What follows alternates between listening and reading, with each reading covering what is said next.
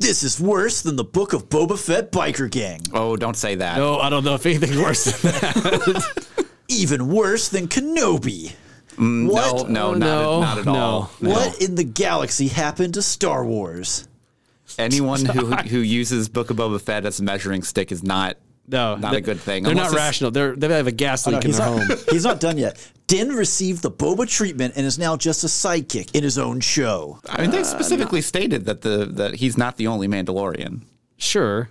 I mean, sure. That is a 1-star review from IMDb.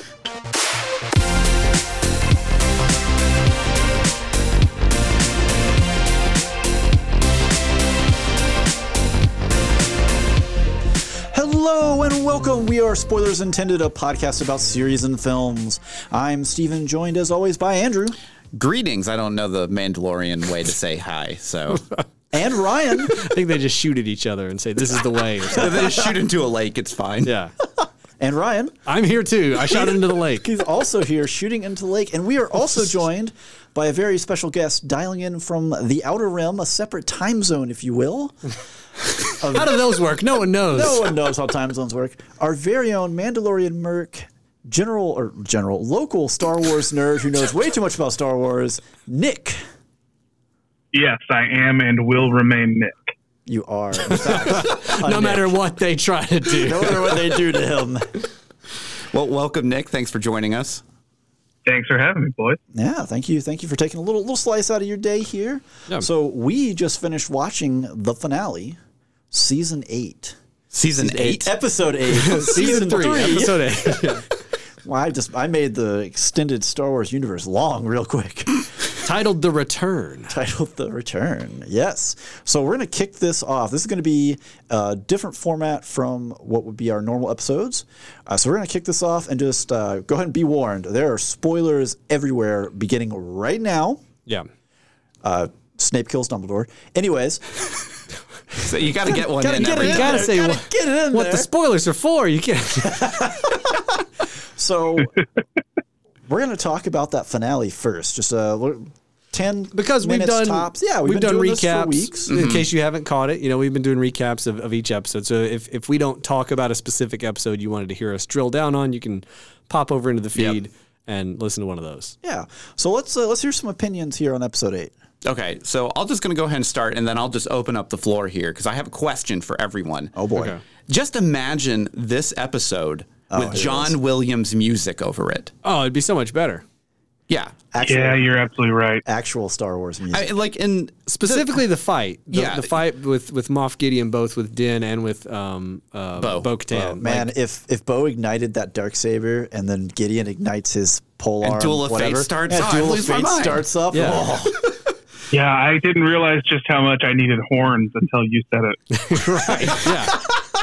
Yeah, I mean, because it's one of those things where, like, you have these really emotional moments, these big moments that we've been building up towards essentially all season, you know, in roundabout ways sometimes, but you have these big moments, and whenever they're not punctuated by music that we all know and love, like whenever Grogu is saving them with the Force over like the big firestorm, you put Yoda's theme or the Force theme in there, just even subtly. Yeah. Like, you have such a better moment there. They didn't even really hit the Mandalorian theme in any of those scenes. That could have been another easy out if like for some reason they just don't want to use, you know, the old stuff. Just play like even like hints or motifs from the Mandalorian theme just to get me hyped up. Like if that moment, that reveal, like you come up as you like look into the bubble in the firestorm, and it's just the woo woo woo woo. Like, even that would work for that moment. Yes. Yeah. And that's not really a shot at Joseph Shirley, who is our composer for this season, using works by Ludwig Göransson. Yeah, thank you.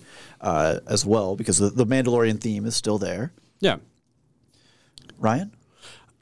It was an okay episode. I feel like with this season specifically, it felt like last episode and this episode is like when we finally kind of distilled into like what we're trying to go for this season. A lot of it just felt like side quests that didn't have anything going on. Now, this though felt like this could have been stretched out to like a few episodes. This felt almost like overly compact Jammed into in. like they could have taken, I feel like the last 2 episodes of the season and made a season of TV out of that. And I think that would have been more maybe not all I of wouldn't it, go but that far. You could make this could have been 3 episodes. easily. Or 4. Yeah. Like it felt like there was a lot going on and none of it was necessarily bad. Some of the flying around fighting scenes were kind of like chaotic and hard to track like where things were. Unlike earlier in the season where we had like really good dog fights and they really communicated visually, how many, people were in play, where they were at. And this one is just like there's such a swarm that you're just kind of like have to let it wash over you, sometimes. But we did get some cool action here and there with like the Darksaber and that stuff.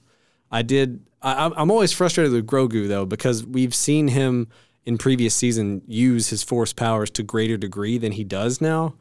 And I'm like, not sure if they're trying to do that to walk it back narratively or if.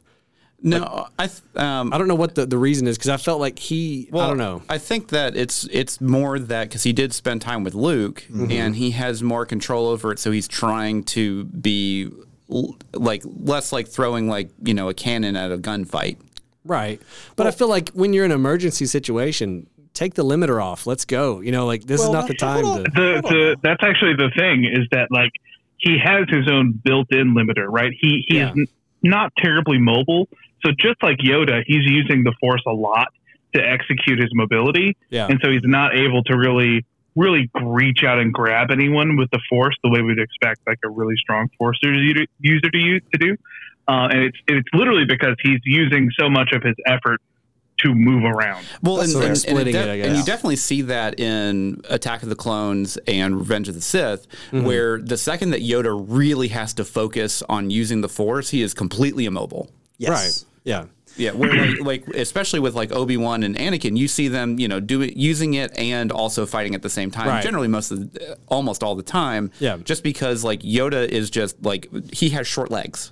Sure. Like yeah, and it's kind of like an old EU thing that like Darth Vader at any time that he's in the suit, his maximum is only like 70% power because he's using so much of the Force to deaden his own pain. So like it's long established that like you can be using the Force in several different ways, and using the Force to increase his mobility is otherwise robbing his quote unquote mana pool to use the Force in offensive ways. Well, see, I was going to say, like, we've seen him use the Force in big bursts, like in season 1 where he lifts the rhino. That's the thing I'm specifically thinking about. But he was like that. passes out after that effort. And if you're in for a prolonged fight, you don't want to do something big that may not solve all of your problems and then pass out, right? So I feel like that's probably some of the training coming through where it's like, you got to use this deliberately where you can maintain yourself, again, you're not having to pass out. Mobility. Yeah. You're not just rendering yourself useless. Well, in particular, like the Force bubble that he creates, like that has to take a massive amount of energy that, essentially like that is his mana pool at that point. And that's the last resort to like, we just can't die here. Yeah. Just for me, it was a tiny bit frustrating with that fight scene because it felt like they could have choreographed it and made it a little cooler, I think. I don't know. I thought it was actually kind of good. Okay, I agree to disagree. This is my opinion. I also really love that fight scene. You can see Grogu start to slide around on the floor the same way that Din and Bo-Katan are doing. Now, I did like that part. Yeah. I just wanted a little bit more out of it. Like it was just one room with them in there. I don't know. Yeah, so there was some. Sorry. I was gonna get a dig here. Go ahead. At Last Jedi, you could almost say that this is a better choreographed fight scene than the one in the throne room. One could say that. Well, I mean, probably wouldn't say that. They had to edit out Rey dying or being stabbed in the back. Yeah, sure. So I was gonna take the shot here of Nick. How many Praetorian guards are in the throne room scene in your memory? In my memory, I want to say it was like 5. Okay, we all separately came up with about 5 to 6. So Rey and Kylo with lightsabers fight 5 to 6 Praetorian guards in a pretty epic duel. Mm-hmm. What if a half-trained, half-pint Force user and a normal man with guns could fight 3 of them? Well, okay, so these are like Gen 1 Praetorian guards, right? So these are not cream of the crop, right? These guys are.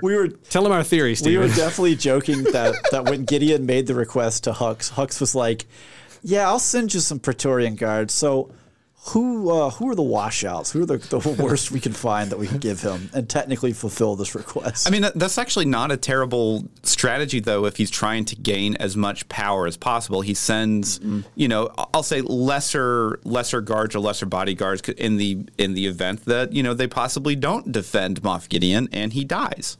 Hey, you can just step into that power void. There right? you go. Yeah. Little political maneuvering there, maybe. Machinations. We may be giving them too much credit right now. I mean, that's kind of the thing is like, we're not expecting these Praetorian Guards to be the best of the best. These are basically hand-me-downs from someone that he requested. Yeah. And that kind of thing. And, so there is a little bit of leeway there. And we're still, Nick, correct me if I'm wrong here, 30-ish years from the First Order, from the beginning of the sequels? We should be 20-ish. 20-ish? Okay. Somewhere in that realm. 20-ish. So we still have plenty of time for the Praetorian Guard Academy to graduate. A couple of fresh crops here. They learned from this. Yeah. They were like, guys, these guys did terrible. So next big question here for the finale. Is Moff Gideon dead? I mean, he got burned to a crisp. Now, he did have Did we see a body? We did not. And he was wearing the Beskar armor. RoboCop Beskar armor. So... I mean, the answer is that it doesn't matter because clones. You didn't see his body. You also didn't see any of the clones' bodies that he said were dead as well. Oh, yeah. The answer is it just does not matter. It's just going to be back if they want to be back. There could be a bunch of oily Gideons just running around the hallways trying to learn how to speak English. But that's the thing is like him perishing with this not even a frigate. It's not a capital starship. It's like a light cruiser. Light cruiser, crashing into his base or whatever. It was pretty cool. I love that. Yeah, sequence. I like that. We were idea. calling that was going to. I think we were actually rooting for him to get like Grogu to force push him off into the path of the cruiser. Oh, that'd be so cool. That's so good. So me and Sam have literally accomplished that maneuver in a Star Wars RPG game where like there was a point of interest on a planet. We didn't have anything big enough to take it down, but we had a spare cruiser that we just like hijacked. And so we're like, wow, I don't know, let's just put all sublights to full and push it into the planet and see what happens. And so like I loved that, even though it's kind of stupid because like where did all the TIE fighters go? But I loved that because like a thing that me and my friends made up on a whim is the finale of The Mandalorian season 3. Yeah. Yeah, I mean, it was a really cool sequence, but I do agree. It's like, where did all the TIE interceptors go? Like, they saw this guy going down. They're like, I'm not messing with this. He's dead, right? Yeah, we did our job. Yeah. Well, and then like I love how like all of the gauntlets and the Mandalorians and stuff like go into the storm or clouds or whatever you want to call it, and then all the interceptors just come like right back out, and they just completely miss each other. Like two ships passing in the night. Yeah, I mean, like I get that your sensors are down when you're going through there, but like that seems a little bit. They of almost a stretch. ran into each other. Yeah. Yeah. I don't know. It could have been perspective though. They could have been like a long way. Like I don't think that was perspective. Okay. I think they just didn't care in the same manner that they didn't care about like where was Grogu at the end of season or episode 7 and at the start of episode 8. He's just inside the base. Where Din's been captured. He was on the other side with Bo-Katan, and then all of a sudden he's over there in the hallway. The Force is the answer always. Yeah. I mean, I don't know. I think that's about as close to an answer as you can get beyond just, we needed Grogu to be with Din. Yeah. What we really needed was for Mecha Grogu to get a gun. And it didn't happen. I think that would go against some of the mantra of the show. Can you imagine though, like them storming down a hall and he's just blasting away? Yes. Like he hot wires it so like the circuit that hits yes also fires so it has to. Yes. Okay, so Nick, I actually have a question here. So the R4 droid had jump rockets. R5. An R5 shows some respect. R5. Yeah, you put respect on his name when you say R5. He had jump rockets. Is that a common thing with astromechs? Now, I know we've seen it with Chopper and Rebels, and we've seen it with obviously R2-D2 from Revenge of the Sith, and then later in like Clone Wars and that kind of thing. Why? So those are, I mean, as far as any time you need a droid to go high or low, yeah, they show up. I mean, you can buy them. They're an accessory that you can buy at like Galaxy's Edge and bolt them onto the side of the droid that you build. So really? relatively common, yeah. Oh, So okay. Din went to Galaxy's Edge, got some, bolted them onto R5, and he's good. I mean, to go. it's actually, I mean, because it came from, I can't remember her name, but the mechanic on Tatooine, it's not uncommon. Pelimato. Yeah, it wouldn't be out of the question that he would be modded with those. Yeah, she's in there tinkering anyways. Yeah. Well, also, I mean, like think back to the Phantom Menace, right? The first time you see all of those droids, they're like skittering across the hull of a ship, making repairs and stuff. They're designed to do work in environments that will require thrusters. Well, also, I mean, it's not like any R2, R5 unit is just utterly defeated by steps, right? So, like, how do you get around that? And rocket boosters. I mean, is the R2 answer. uses steps in the original trilogy at least twice. I mean, like you see him like put up and then kind of like push himself up and that kind of thing. The tripod walk. Yeah, up that was obviously before they figured out that they could actually put jetpacks in these things. But that's also, fine. you have to conserve your jet fuel. Unless you're in this episode. Unless you're in this episode, and then everyone. Yeah, unless you don't have to. Unless you can just fly into the lower orbit of Mandalore. The edge of space. Yeah, that was hilarious because he's like, I got the jetpack. I'm going to go help, or like, I'll go get the fleet. And then he's just like, I'm just going to go to low orbit. Right. I would have loved it if it was like, there's ice forming on the outside of his suit and everybody's like, what are you doing? That's never been attempted. And he's like, I'm going to try for it. It's kind of like the Iron Man move, taking the nuke back through the portal or whatever. Instead, it's just like, I got it. Whoosh. He's just right up there. So I have to bring up just the very much like fairy tale ending that we kind of had here for like the whole season. It was kind of a happy. It feels like a series finale. It does. Yeah. But we know that season 4 is coming out. So like Season 4 and a movie. Oh God! And a movie? Oh wow! Okay. I didn't know there was. Yeah, it was announced at Celebration that Dave Filoni will be directing a Mandoverse movie that's going to wrap up the storylines for Bo, Din, Ahsoka, Boba Fett. and Boba Fett. Yeah. So basically, that's going to hit after presumably Ahsoka gets 1 or 2 seasons, maybe, and then we finish Mando season 4. Yeah. Yeah, I think that it's a little bit conjecture just because it's so early, no one really knows anything. But I think they're pushing for the Mandoverse movie to come out 2026. So what you're saying is it's going to be like Rogue Squadron. It's going to get shelved indefinitely. No, boy, I would really like Lucasfilm to stop telling us things until they have like film on wax. Until it's happening. Yeah, that would be nice. It would be nice. But it really did feel like a series finale kind of end because everything kind of had like a nice little bow to it. And we got Din out on the ranch. Sorry, we got to be specific now. Din could be either of them. Djarin, we got Djarin on it. Yes. Yeah. Out on a ranch. Yeah, and they're adopted father and son now, which I thought already happened, but I was probably thinking of it wrong. I guess I considered foundling as like his foundling kid. is when you're adopted by the cult, and then an individual has to deign to adopt you as well. I don't know. And I'm gonna get out in front of this. I have no idea why he's been Grogu and not Grogu Djarin. No clue. I don't know why that is. You don't have an answer for us in Mandoa or anything like that? Absolutely not. I got nothing for that. So when I was going through the 1-star reviews, there are a couple that I read where I was like, this dude is in the Mandalorian mercs because he's so mad about like, I thought we were going to get more Mandalorian culture. No. If he was in the Mandalorian mercs, he would absolutely have way more apostrophes in his name. Well, I didn't read his name, so. Okay. It's Aaron. Michaels. I'm trying to think of some other moments.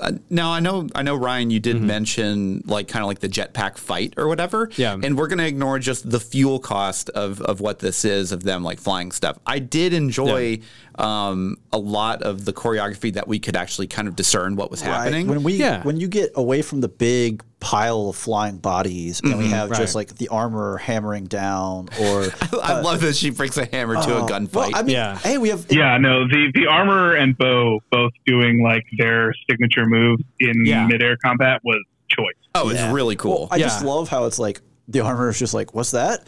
Blaster-proof armor? Good thing I brought a hammer. Right. Well, you know those hammers are made out of Beskar because that's the only way to like. The hammers were made for hammering Beskar. Yeah. Like, this is her time. Yeah.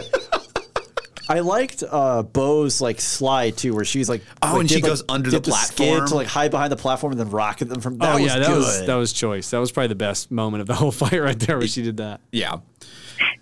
Yeah, so that was good. I actually liked I thought the fight between Din and Moff Gideon and then Bo was actually really well choreographed. See, I like the initial fight is kind of like the appetizer, right? Yeah. And they're kind of just slamming bodies around.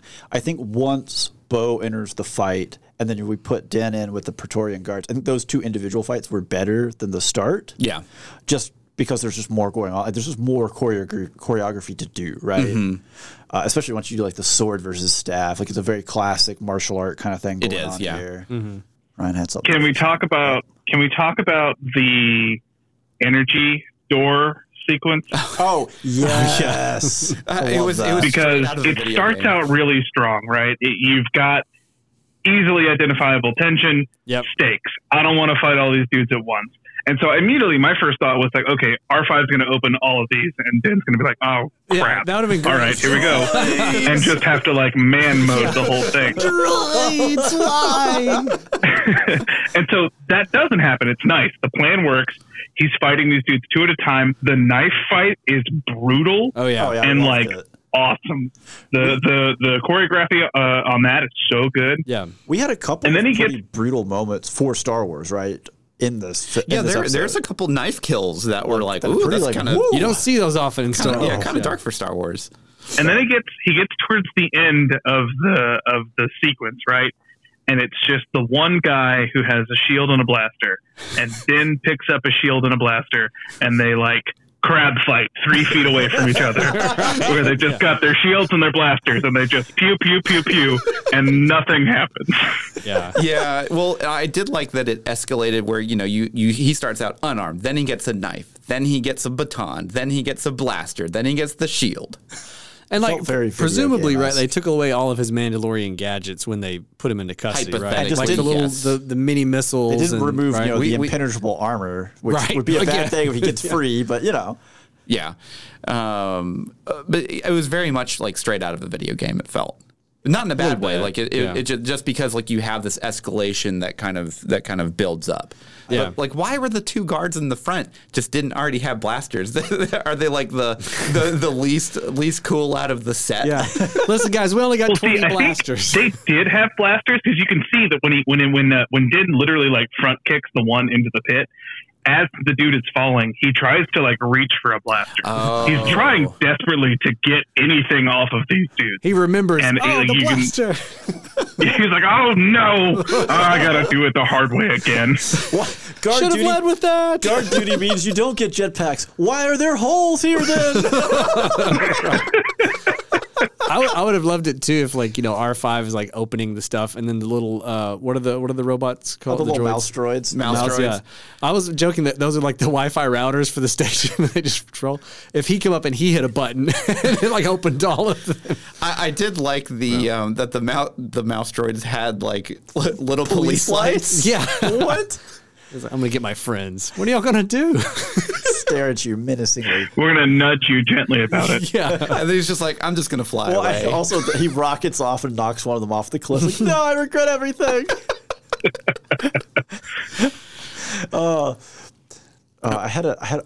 We were also hoping that maybe there'd be a moment where Den kicks one of them back into one of the gates that have already been opened. He's just like, R5, close gate 4. Oh yeah. We were like, close it on him. That would have been so much better than watching them just sort of harmlessly bounce off of it. Well, think back again. Go all the way back to season 1, right? His very first bounty. Yeah. Like that would have been a cool callback if they had put that in. Honestly. Yeah. And and since we're kind of moving along in a linear path here in this hallway, then we get into like the clone the clone section where he was, obviously Moff Gideon is trying to imbue the Force with his clones and stuff like that, which was I thought was a really cool callback to essentially Dark Forces Jedi Outcast, which was the Shadow Troopers from the game, which is it's definitely my favorite Star Wars game, hands down, or video game. And it was really cool that they were kind of implementing that, because like even when we started walking into that, I was like, this is just straight out of Jedi Outcast. Right. And that was before we even found out that they were Shadow Troopers. So I was like, oh yes, this is what I want right here. This is it. And then the convenient self-destruct button. Yeah, well, It has no password on it. Just push the button. It's just a literal button. It's right there next to enter. Just very just precarious. gotta be real careful about typos. Yeah. Yeah. And so that was right after he reunited with Grogu, right? Yes. Yeah. So we have the miraculous, like, Grogu shows up. And then we never really get any kind of meat on the bone of like what he was planning to do necessarily with the clones, right? I mean, he just wants to create an army. He just wants to create an army. Yeah, unstoppable, force, powerful army. So he's not trying to prolong his own life or anything like that. Oh, we haven't got. He could be though. He could be. Know. Yeah. Okay, so I mean, we've talked a lot about, obviously just like this episode. Nick, I'm curious about what your thoughts are as probably the biggest Star Wars fan out of us four right now, of the whole season period. So, big picture overview, I would say, like a real B-. You didn't reach for the stars. You didn't fail me, Superma. C+, B-, kind of what I would say. Yeah, you didn't take too many risks. Yeah. The risks that you did take were so silly that I'm not going to bother to mention them. But like, that's kind of what Star Wars is, right? Like Star Wars is silly. Like someone thought it was a good idea to bring a gold-plated butler droid on a secret mission to a forest planet. Right. And they all had camo and the gold-plated butler droid didn't. Yeah. Star Wars really has always stealthy, been though. Yeah, like Star Wars has always been kind of this way. So like whenever Star Wars does something that's like, this doesn't make any sense, it's just like Harrison Ford said, ain't that kind of movie, kid. Yeah. Yeah, I mean, like, and it's funny whenever people bring up like C-3PO being on Endor on a secret mission, like a secret infiltration mission, it's just hilarious because, like, one, why are you here? Because you have absolutely no real purpose. Interface with the natives. But that's the thing. Yeah, he's literally only there to befriend the Ewoks. Which turns out to be pretty clutch. Not befriend. I mean, it does. Become their god. Get it right. Put respect on C-3PO's name. Yeah. He's a god. But That's true. He did violate the Prime Directive. I do pretty much agree, though. I think this is very much like a B- season. I think, especially compared to the other two, which I think I remember liking season 2 better than season 1 of Mando, but I haven't seen season 1 of Mando in a long time. Right. Yeah. It does. Season 2 just ends on such a huge emotional punch with like, holy crap! They brought back Luke, full power Luke Skywalker, and like this season, the reason it's like C+, B- is I feel like obviously they had to work in some Rangers of the Republic stuff. I'm pretty sure that like the Moff Gideon stuff is all Rangers of the Republic. Yeah, I would agree. They set up this like Mando, like Bo-Katan versus Armorer thing all season, and then the last 2 episodes are like, well, actually, it's Gideon. So I feel like we were kind of teased. I feel like those were Rangers of the Republic thing, and then it works without it, but it could have worked better. Yeah, I mean, we were kind of teased throughout the season that there was like a spy within the Mando coven, and so like people were like, well, is it going to be the Armorer? Is it going to be Axe? Is it going to be the Heavy? And then the answer is it's no one, and we've kind of forgotten that there might have been a spy. Yeah, because like whenever Axe gets up to the ship and he's like, hey, everyone, you go, I'll handle this. Right. Yeah. And then I was like, oh, he's the spy. Even though it's like the most obvious choice. And then it's like, oh, well, he's not the spy. Same thing for the end of episode 7. He wasn't the spy. And then I was like, oh, tension, someone might actually die. And then that also didn't happen. Well, but at the end of episode 7 too, with the armorer taking the wounded up, right? It's Yeah. like, oh, she's the traitor. This is her her end. This is where to, like, she's going to turn. Yeah. Nope, no, she's just totally. Everyone's good here. We're all on the same side. How do they have all this information? Yeah, I mean, unless like she's such a deep plant that, or it's just some random She red doesn't shirt even know man she's there a in the plant. background.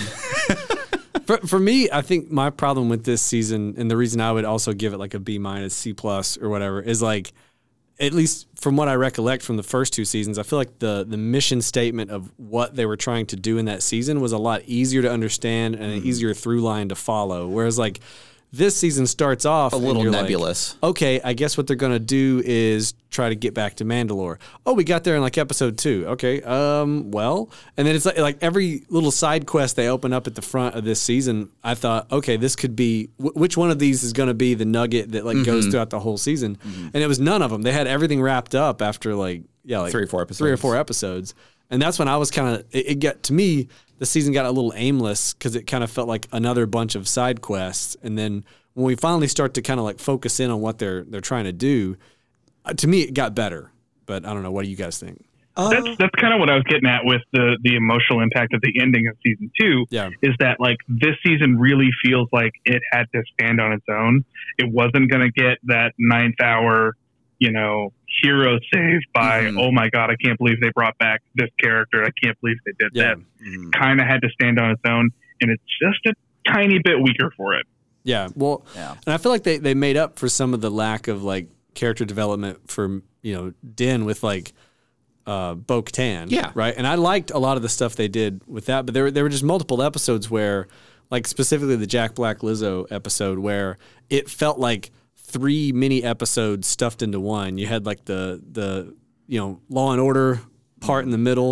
On the outskirts, you had the stuff about her and the Mandalorian merc she was trying to get back. Then you have the Alice in Wonderland section with, Jack Black and Lizzo. And then it just felt to me like any one of those could have been fine if that was the episode. Instead, it was like a bunch of different conflicting tones and stories put in one. And I know I kind of mentioned this on whenever we did our reaction for that specific episode. I know a lot of people hated it for whatever reason. I actually really would have loved to see like maybe a 2 or 3 episode arc that was obviously well written and thought out of like Bo and Din kind of doing this like good cop, bad cop kind of like. I'd be down for that. Yeah. Thing as long as it was relevant of like, like there's this cloning, like this, cloning technology or something like that we need to find out because it has a lead to Moff Gideon. Right. Or, something like that. And they're having to go through this. And that would be really fun because I love that dynamic. Yeah, the dynamic worked. I wanted more from it. And the whole episode should have been that, or like you say, a few episodes. Yeah. But I would also weigh in here and say that the B-, C+ feels about right. I think part of the problem is what Ryan, when we kind of mentioned it too, like episode 1, episode 2 is like, we laid out all these threads and they immediately were resolved. And they just kind of felt like, well, then what are we supposed to do? What are we doing? And then you hit like episode 3 where you have the Coruscant stuff, which was good and probably could have just been its own episode in a separate show. Yeah. Bookended by this in-atmosphere space battle fight with Bo and Din and the Interceptors, right? Yeah. And it's like that felt like an awkward kind of mismatch of an episode. And then kind of the same drill where you have like just kind of this, like episode 4 was fine, but you have this kind of run of like episode 3, episode 6, where they just kind of felt put together from other material. I think the problem is that like the constituent parts didn't inform anything about the other. Yeah, they don't mesh. A lot of times when shows do that, it's absolutely that episode of Friends, the Thanksgiving episode where Rachel makes the English trifle that has a different recipe in the middle. Oh yeah, which I have eaten. It's disgusting. Can confirm. But like, even if you're working through this really wonderfully crafted, well-crafted dessert, and you get to that layer of like beef sautéed with peas and onions, even if you get a big mouthful of that and it's a thing that you enjoy, it shouldn't be there. Right. Yeah. Yeah. So kind of speaking of things that shouldn't be there, I have a theory, working theory here, that life is a simulation, and we're all. So at the end of season 2, Mando, obviously Luke takes Grogu and they go off to do the Jedi training thing and everything like that, and it feels like a very emotional moment, just because we've grown to love Grogu at this point, and we're sad to see him and Din get split up. Yeah. And what I think happened, or what I feel happened, was the showrunners for season 3 had basically written out this entire thing where Grogu was not in it. And it was going to be the Din and Bo show, and that is totally fine. And then some executive was like, whoa, why isn't he in this? And they're like, well, because, blah, blah, blah, blah, blah. These are the reasons why. And we'll bring it back season 4. And that kind of thing. Because or maybe the finale of season 3. Or something like that. He comes in because in this episode, these past 2 episodes actually made a little bit more sense with that kind of in mind. So we'll keep going here. And then we have... we're like, well, we have Book of Boba Fett coming back, and we want Grogu in every single episode of Mando season 3 because that's what people want. So we got to get it. So we have to get it in. Show me the baby. So they show me the baby. they wrote basically 2 episodes in for Grogu to come back in Book of Boba Fett, which are already hijacking another show. Right. And then they're like, well, now we have to rewrite some scenes because we've already written out the whole show, budgeted out, that kind of thing. We have to write Grogu in. He feels a little bit like a handbag, essentially up until episode 7 and 8, where he has a real reason to be there. Once he gets Mecha Grogu, he's less of just a burden. Yeah, and you have the where he actually felt like a character in these 2 episodes because they meant for him to be here for these 2 episodes. And it definitely felt like this season, up until these past 2 episodes, like he just wasn't supposed to be here. Yeah. And they just wrote him in to be just a handbag. That's just my thought. I don't know if I'd go that far, but I agree with what you're saying in that it did feel like his purpose in this series, in this season, basically wasn't fully realized until towards the end. I mean, now that we know that R5 has rocket boosters, his Din's accompaniment to explore Mandalore the first time could have just been R5. He could have R5 go get help, and R5 could have just rocketed back up to the N1 and flown out. So obviously Grogu didn't have to be there for that. He had fuel limitations at that point. Oh my gosh! Don't. But later. He did. No fuel limitations. I think too. The Mandalorians all discovered an infinite fuel hack in between episodes 5 and 8. Obviously. Up, down, left, right, A, B, plus. I think the Swamp Thing Rick James pirate whole tirade we went on there too was not developed enough for me. It could have probably used one more extra episode, I think. Yeah. Again, a lot of that stuff felt like these are interesting episodes that happened, and maybe I haven't watched all of Clone Wars or Rebels, and Dave Filoni was really big in that. Maybe that's a holdover from his style of writing on that kind of stuff of kind of pocket episodes that don't necessarily push the needle forward. You know what I'm saying? Interestingly enough, looking up stuff for season 3, Filoni did not write most of the season. Most of it is Favreau collaborating with somebody else whose name I've already forgotten, and then Filoni worked with them on 2 episodes, I think. Was he a executive producer? I mean, he's still involved. Yeah, I mean, but it's not as much at the writing stage. So I don't know if that is. Filoni is second or third in command of all of Lucasfilm at this point. Yeah, he's a big head honcho at this moment. He stays way more on the creative side than Kathleen Kennedy does, but he is second or third in command of Lucasfilm. Is he the one that wears the cowboy hat? Yes, he is. Yeah. Okay, which it does feel. I wear the cowboy hat. Speaking of creative control, it does feel like we have entered. We already referred to the movie as capping off the Mandoverse. We have entered the Star Wars cinematic universe that is going to connect us back to the sequels and justify them or whatever. Fix the problems on the way. So these are costing Disney. Presumably. Well, that's the goal, right? One would think. There are some things in the sequels you can't fix. I don't think they've said that. But so the Mandalorian, on average, right, has been about a $13 million an episode budget. Okay. And obviously, there's not really a box office to go off here, right? When we get this movie, we'll have a box office to talk about. But they're paying a lot of money right now to connect us all the way out to the sequels. And then obviously we've got Ahsoka coming. We're bringing Thrawn back, right? Where do we think this is going to start going from here? Like how do we get there? How are we bridging that gap? We've introduced the Shadow Council, so we know Peleon's there. We know Thrawn's out. Like that already connected it to Ahsoka, right? At that point, we know Father Hux is out there. Yeah, so that gets us to the formation of the First Order at some point, right? Yeah. Well, and if it's only like 20-ish years away, like there's not a big gap that you can fill that you have to fill in. But I mean, we had like 3 different TV shows that filled it in the 30-year gap from Revenge of the Sith to New Hope. Is that 3? Clone Wars, Rebels, Andor. Thank you.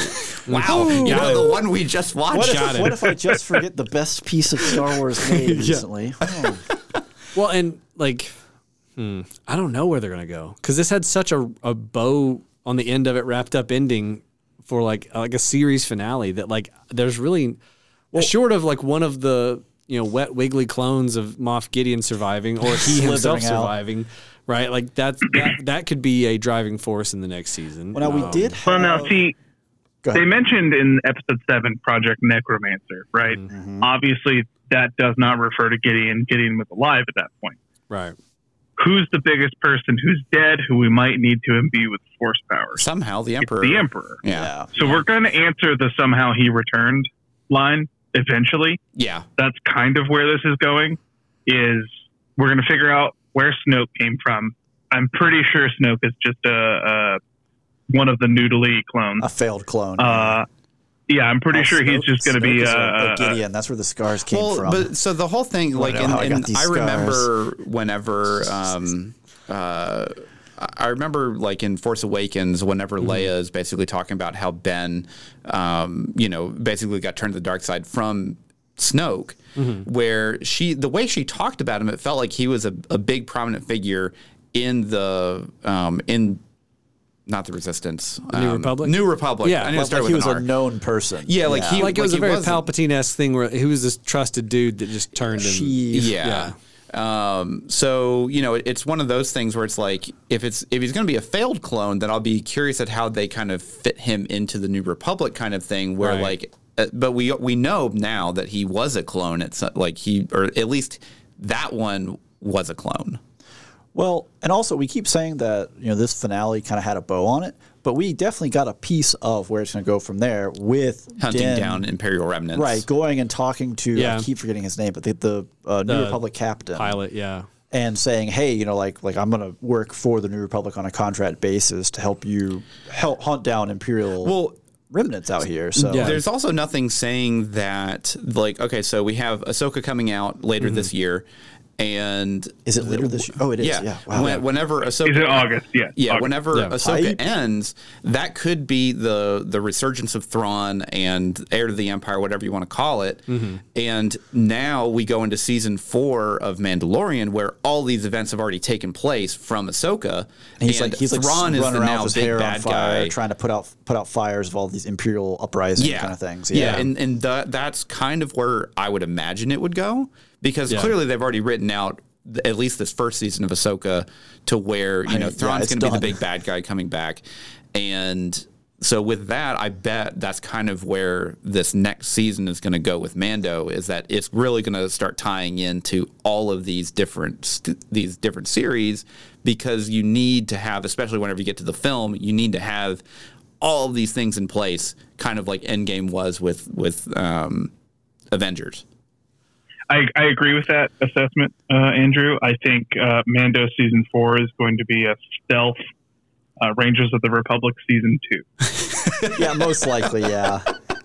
Which, like, it should be fine if you give Din his blaster, if you give Din his weapons back, then it should be fine. Watching him do gunslinger stuff is always fun. Yeah. So, like, that will never get boring to me. Yeah. No. So I got no problem with him traipsing around the Outer Rim, the unknown region, and just blasting fools. That sounds great. Well, I guess this season didn't really feel that much like a Western like some of the other seasons have. It felt nothing like a Western. Yeah. Honestly. It was anti-Western. It was very anti-Western. I appreciate that because it means we moved away from sand. Sure. But we didn't go back to Tatooine for the 5th time. I'll definitely say that about this season. We got some really cool new locales that had nothing to do with sand.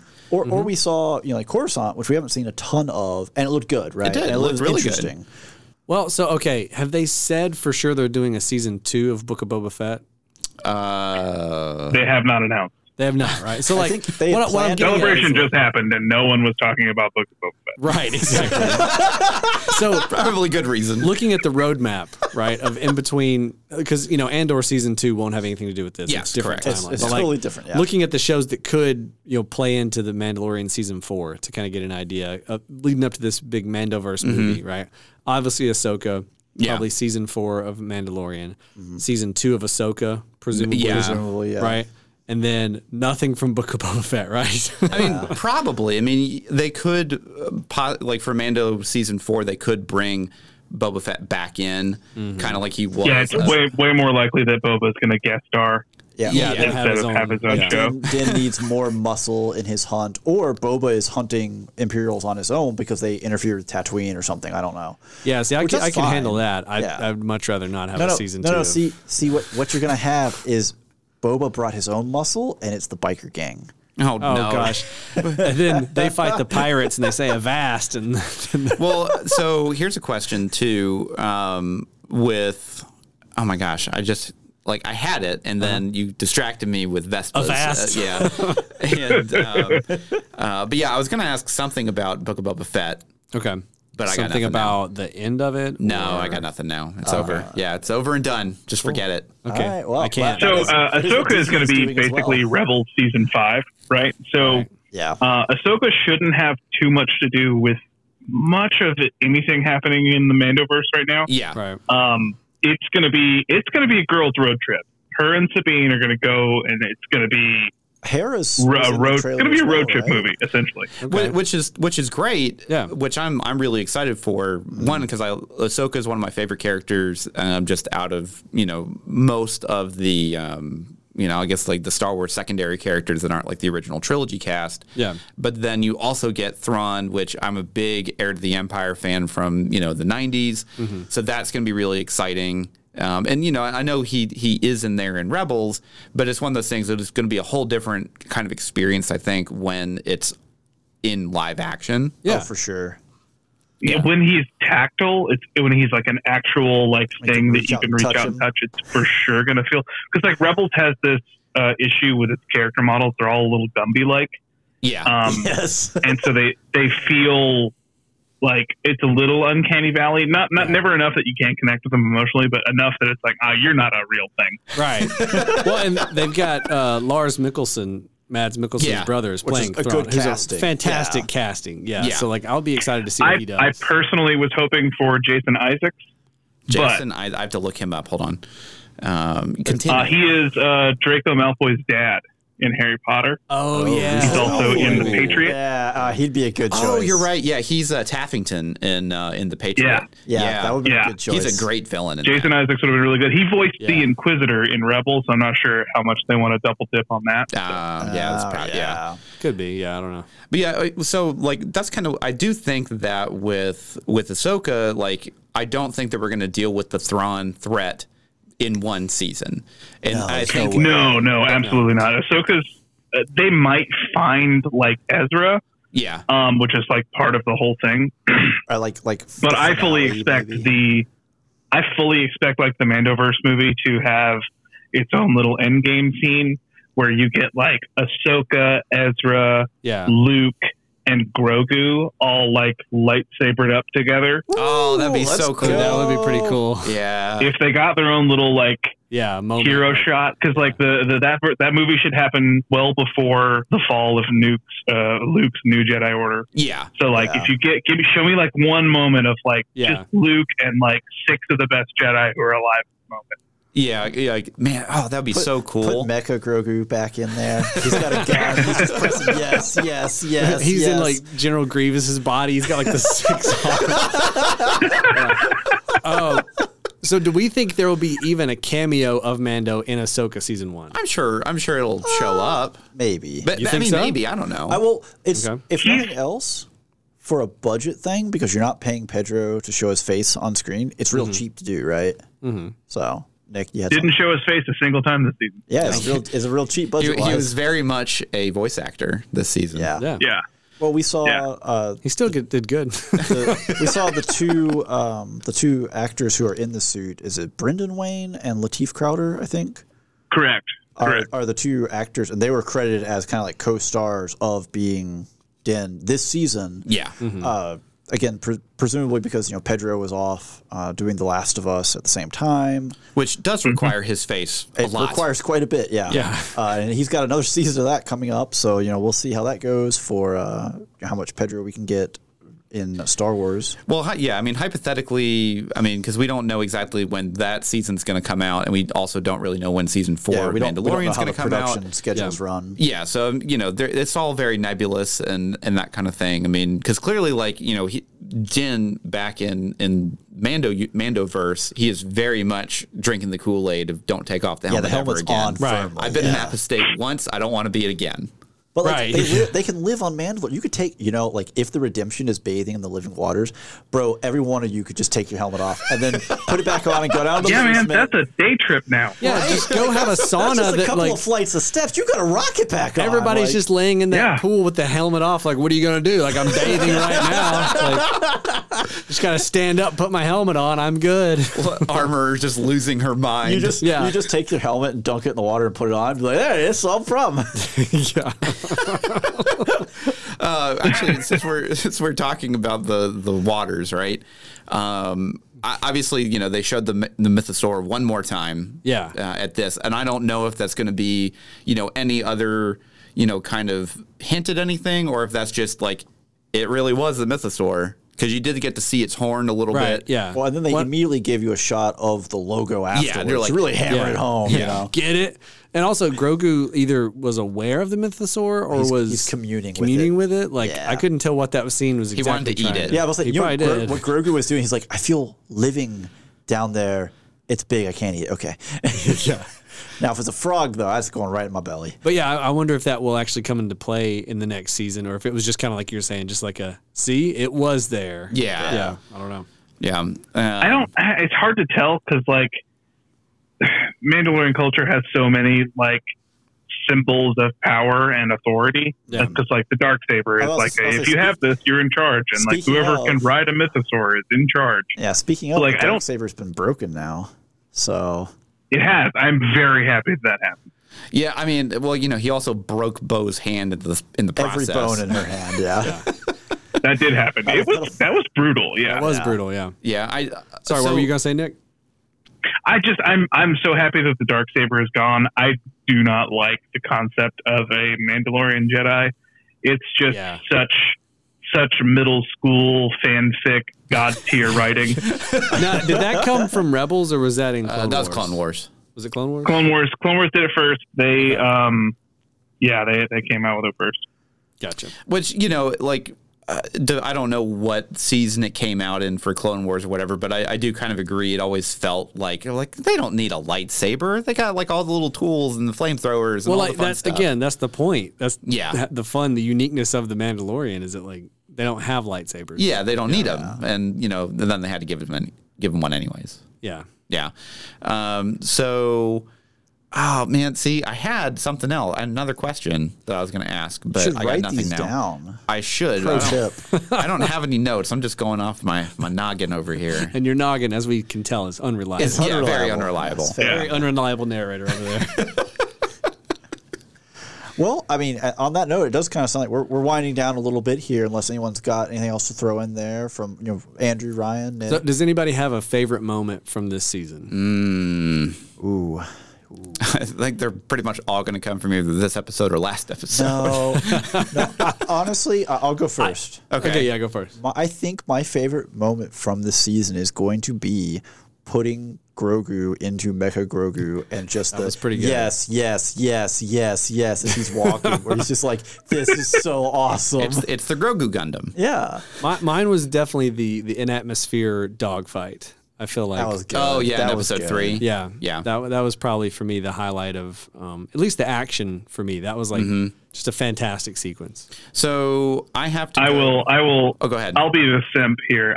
Anything that Bo-Katan did, please There it and is. thank you. There it is. Please and thank you. There Yas it is. Queen. Yas Queen. So I'm gonna pretty much piggyback off of that. Really, despite not being able to see all of the action in the air for this past episode, I really did like the in-air jetpack battle. I thought that was really cool. Some good pieces, and seeing Bo-Katan like slide off of a platform only to basically catch these two guys that were chasing her like under their noses. Man, that was so cool. Well, Yeah. I mean, we made fun of them, right? Where they were having that in-city fighting on Navarro, and they're like, "We're surrounded. Like, you're wearing jetpacks. Like, what do you mean you're surrounded? You move in 3 dimensions." But seeing them actually use it to the fullest extent, right? Like mostly with Bo, because she is the actual, most of let's be honest, the armorer's cult, their idea of training was, we'll go outside and shoot the lake for like 10 minutes and then you're good, right? have a kid kidnapped, like, So It's like she's they kind ask of really you, which part of the lake were you aiming at? That okay? Then you hit it. Yeah, cool. Perfect. Good job. 100% accuracy. Yeah. But she's kind of styling on them here because she's seen a lot of fighting and used these tools for so long. And that bit where she just drops down, slides, and uses it for cover, and then pops back. Oh, that was great. Yeah. The other thing that I really liked about, they definitely really went hard on like the Mando combat with this, not with Din, but like with everyone else, because they did start finally using all their tools again. Yeah. They did actually learn that when they're running through a hallway, you can put explosives. Oh my gosh. I know. I was like, oh, there they are. That's where they were last episode. It's like somebody was reaching their pocket. Oh! Beep, beep, beep, beep. Yeah. I left him at home, but I didn't. Yeah. My final thought, justice for the Fang fighters. They showed up in 2 episodes and didn't fight a single interceptor. Okay, so Nick, way back, somewhere between episode 5 and episode 6, I got a spoiler of a Lego set, right? And people were speculating that it was spoilers for the finale because the set was Fang Fighter versus TIE Interceptor. And it had Din's minifigure in there, and he's wielding the Darksaber. And so people were like, holy crap, like they're going to have this big aerial battle. And I was like, man, did I just get spoiled that he's going to get the saber back? And that didn't happen. So I'm happy that it wasn't spoilers. But yeah, I'm happy that you weren't spoiled. But there are a lot of things I liked about this season, and then there are things that weren't Fang fighters fighting interceptors. Well, it's opportunity cost, right? There could have been so much more. Like Ryan's highlighting the dogfight in episode 3. Imagine if we had the really good ground battles with the jetpack fight, and somewhere in between that, we had gauntlets and Fang fighters ripping it up with TIE bombers and TIE interceptors. Oh, that'd have been good. Especially like dipping in and out of the storm clouds and stuff. Ugh. And and I'll say it again. Imagine all of that, but with John Williams music. Yeah. John Williams music. I will say my actual final thought. I would die to hang out in that fighter jock bar. Right. Oh, yeah. Yeah. Best bar. I would die to hang out in that bar. I mean, give Galaxy's Edge, another decade, and maybe that'll be one of the bars in there. Yep. Dude, that'd be cool. That would be cool. Yeah. All right. Well, on that note, I do believe that is all the time we have for this episode. So I want to thank Nick here for joining us and adding to our elevating our general Mandalorian and Star Wars knowledge for the episode. Thank you, Nick. Yeah, thanks, Nick. Absolutely. Thanks, you guys, for having me. Definitely. But until next time. Well, hold on. Whoa. We need to shill. We have to shill. We gotta shill. This is still an episode. Yeah. You forget yourself, sir. All right. So now that we've kicked the guest off, if you liked what you heard and you want to support the show for the low price of $1 a month. That's $1 American dollar. And Patreon will convert foreign currencies. It will, yes. It Nice. sure will. Never mind. It's just $1. Or 10 kroner, I think, is what I've seen from one of the patrons we have. Nice. But if you want to support the show, $1 a month gets you guaranteed one bonus episode every month, plus access to all of our prior bonus episodes. Guys, you want to tell them what they're missing out on right now? Oh, man, you could just be listening to us deciding if old presidents can beat us up or we can beat them up. That's a fun one. Yeah. I want to say the soda tier list is a good one too. You use the soda tier list every episode. You use the president's one every time. So okay, they're fun. The president's episode was top tier. So thank you, Nick. It was very good. He's also a patron. No, we're going to talk about Star Wars tier list then. We've listed all the existing Star Wars films, not TV shows or anything like that. And that was a contentious episode. That was good. Another one we've done is the comfort food movies. We talk I like about that like one. stuff you can just watch whenever. That was a good episode. Actually, while we're here, we have a little bit of a question here. Nick, what's your top comfort food movie? One of your top. You don't put them on the spot here. It's just a movie that I will absolutely put on at any point in time. Any point in time. Doesn't matter. Yeah. Point Break. Point Break. There it is. Flawless. Right. Shooting over the air. It's one of my absolute favorite movies. I could watch that movie once a week for the rest of my life. I see you also are a man of culture. All right. Indeed. Well, if you don't have the dollar, we totally understand. We would love to have your support in other ways. If you want to, whatever you're listening to us on right now, we'll let you leave a review. Even Spotify, as we found out, you can at least give us a rating. Yeah. So if you have a moment, you want to leave us a review, we'd love that. If you want to reach out to us on socials, we're on Facebook, we're on Instagram. Yep. Share us around. Tell your friends. Yeah. Mm-hmm. And if you want to hang out with us, talk about some stuff that isn't episode related, we have a Discord. Links that are on our website, spoilersintendedpodcast.com. Yep. We like to hang out there, talk about stuff that's, not episode related, What we're eating. Talk about hobbies, whatever. Yeah. But we also have some episode discussions. We if do. You do want Absolutely, to talk about new stuff movies, stuff that we may or may not be covering. You never know. Mm-hmm. But on that note, shill has been achieved. It is that time because we are out of time. Until next time, I'm Steven. I'm Andrew. I'm Ryan. And every spoiler was intended.